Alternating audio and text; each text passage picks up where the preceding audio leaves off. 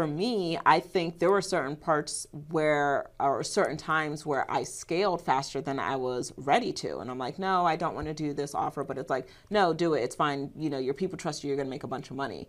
And it's like I scaled too fast, but I didn't have the infrastructure to uphold what I had built. Yeah. And so that could be really dangerous because that can affect your, it affects how you do your business. It affects your reputation. So I would say that's probably one of the things, just not trusting my own intuition of when I wanted to launch, what I wanted to launch, all of those things. Back in the day, you remember that phase that coaches went through where we used to show our calendar filled all up and we on calls out there. Oh yeah, you know, booked and busy, the right? booked and busy phase. That no shade at all because I love him. ET was grind. You got to get up early, stay up late. Yeah. You know that whole thing. So we all embraced that idea. Mm-hmm. When did you opt out? Like, nah, that's not it. And how'd you create that harmonious balance within yourself to feel comfortable and say, I know that there are times when it's time to clock in, I'm going to be fully present. But what I love that you're doing is you're treating yourself well.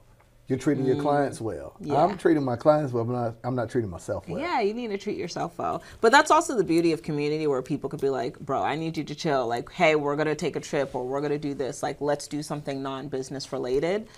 I definitely think like when I first started, I worked a lot, but I don't think that I worked a lot out of the desire to hustle because I needed money. I think a lot of people get caught up in that maybe. It could be they've experienced actual poverty, so they have this poverty mindset of, I need to hustle because I got to get to the bag. By the grace of God, I've never really had that mindset because I've had my parents to be able to fall back on if I needed to. But when I've worked hard, it's because I really desire to do something. I really desire to accomplish doing something. So it's hard for me to say, like, when did I tap into, you know, wanting that freedom? It was just like, if I knew I was tired but something needed to be done, my brain thinks in systems. We've got to pause right there because I'm in the giving mood. I decided to offer you a free gift, absolutely free. Now, I tell you all the time about turning your ideas into online income, but how am I going to tell you to do something and not provide the resource for it? There's so many questions that people have online about what should I post? How do I get my engagement up? How do I get people to click the link in my bio, buy from me? What should I sell? Whether it's an ebook, an online course, how much should I charge? How do I launch? How do I do a webinar? You see what I'm saying?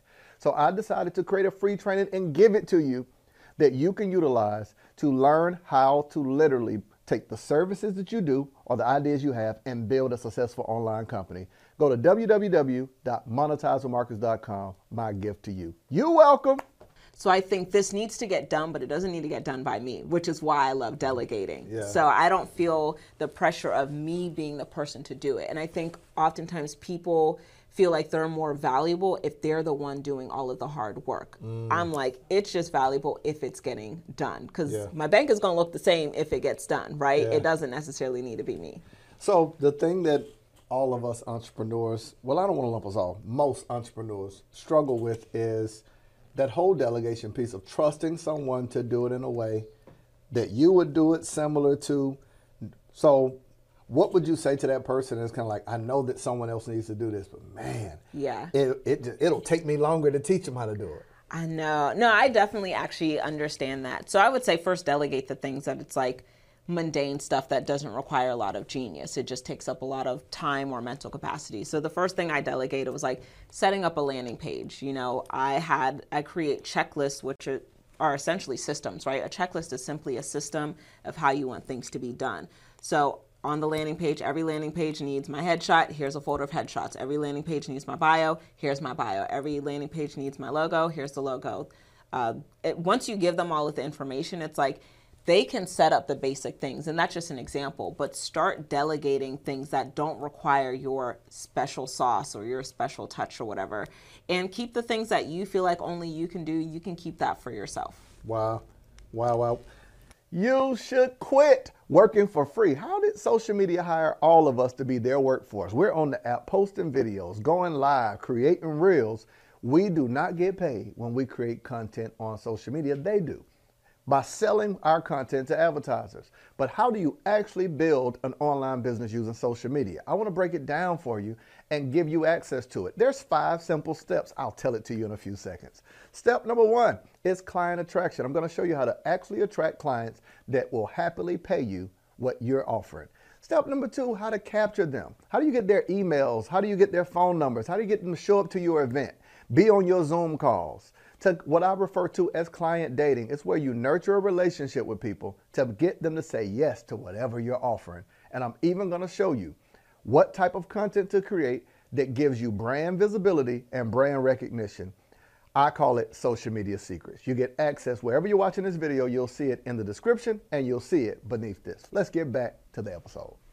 I can 100% see, and I'm sure others can, why you're so successful at what you do.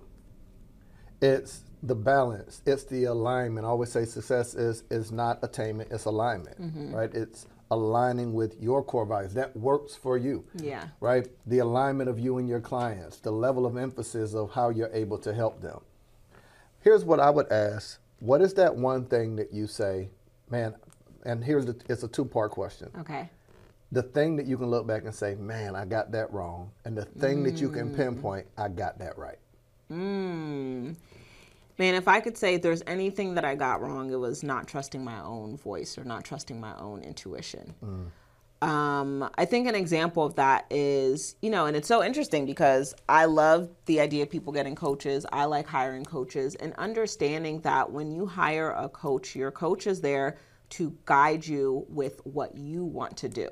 Right? So your coach is not there to necessarily tell you what you should be doing based on what their desires are, but telling you what you should be doing based on your desires, right? And they'll help to, stretch your mind and stuff like that. But for me, I think there were certain parts or certain times where I scaled faster than I was ready to. And I'm like, no, I don't want to do this offer. But it's like, no, do it. It's fine. Your people trust you. You're going to make a bunch of money. And it's like I scaled too fast, but I didn't have the infrastructure to uphold what I had built. Yeah. And so that could be really dangerous because that can affect it affects how you do your business. It affects your reputation. So I would say that's probably one of the things, just not trusting my own intuition of when I wanted to launch, what I wanted to launch, all of those things. And the best thing I've done is, I think, again, listening to my intuition, listening to my body when I needed rest. Last year, by the grace of God, it was another $1 million year, but I feel like I probably worked for 7 or 8 months out of the year because I'm like, you know what? I just don't want to do anything. I don't have the mental capacity. I'm not spiritually there. I need to take a break. I'm not in a place to pour into a bunch of clients. And so taking a break so I could come back and feel 100% for my event and the clients that I'm serving now, it was so worth the break. Wow.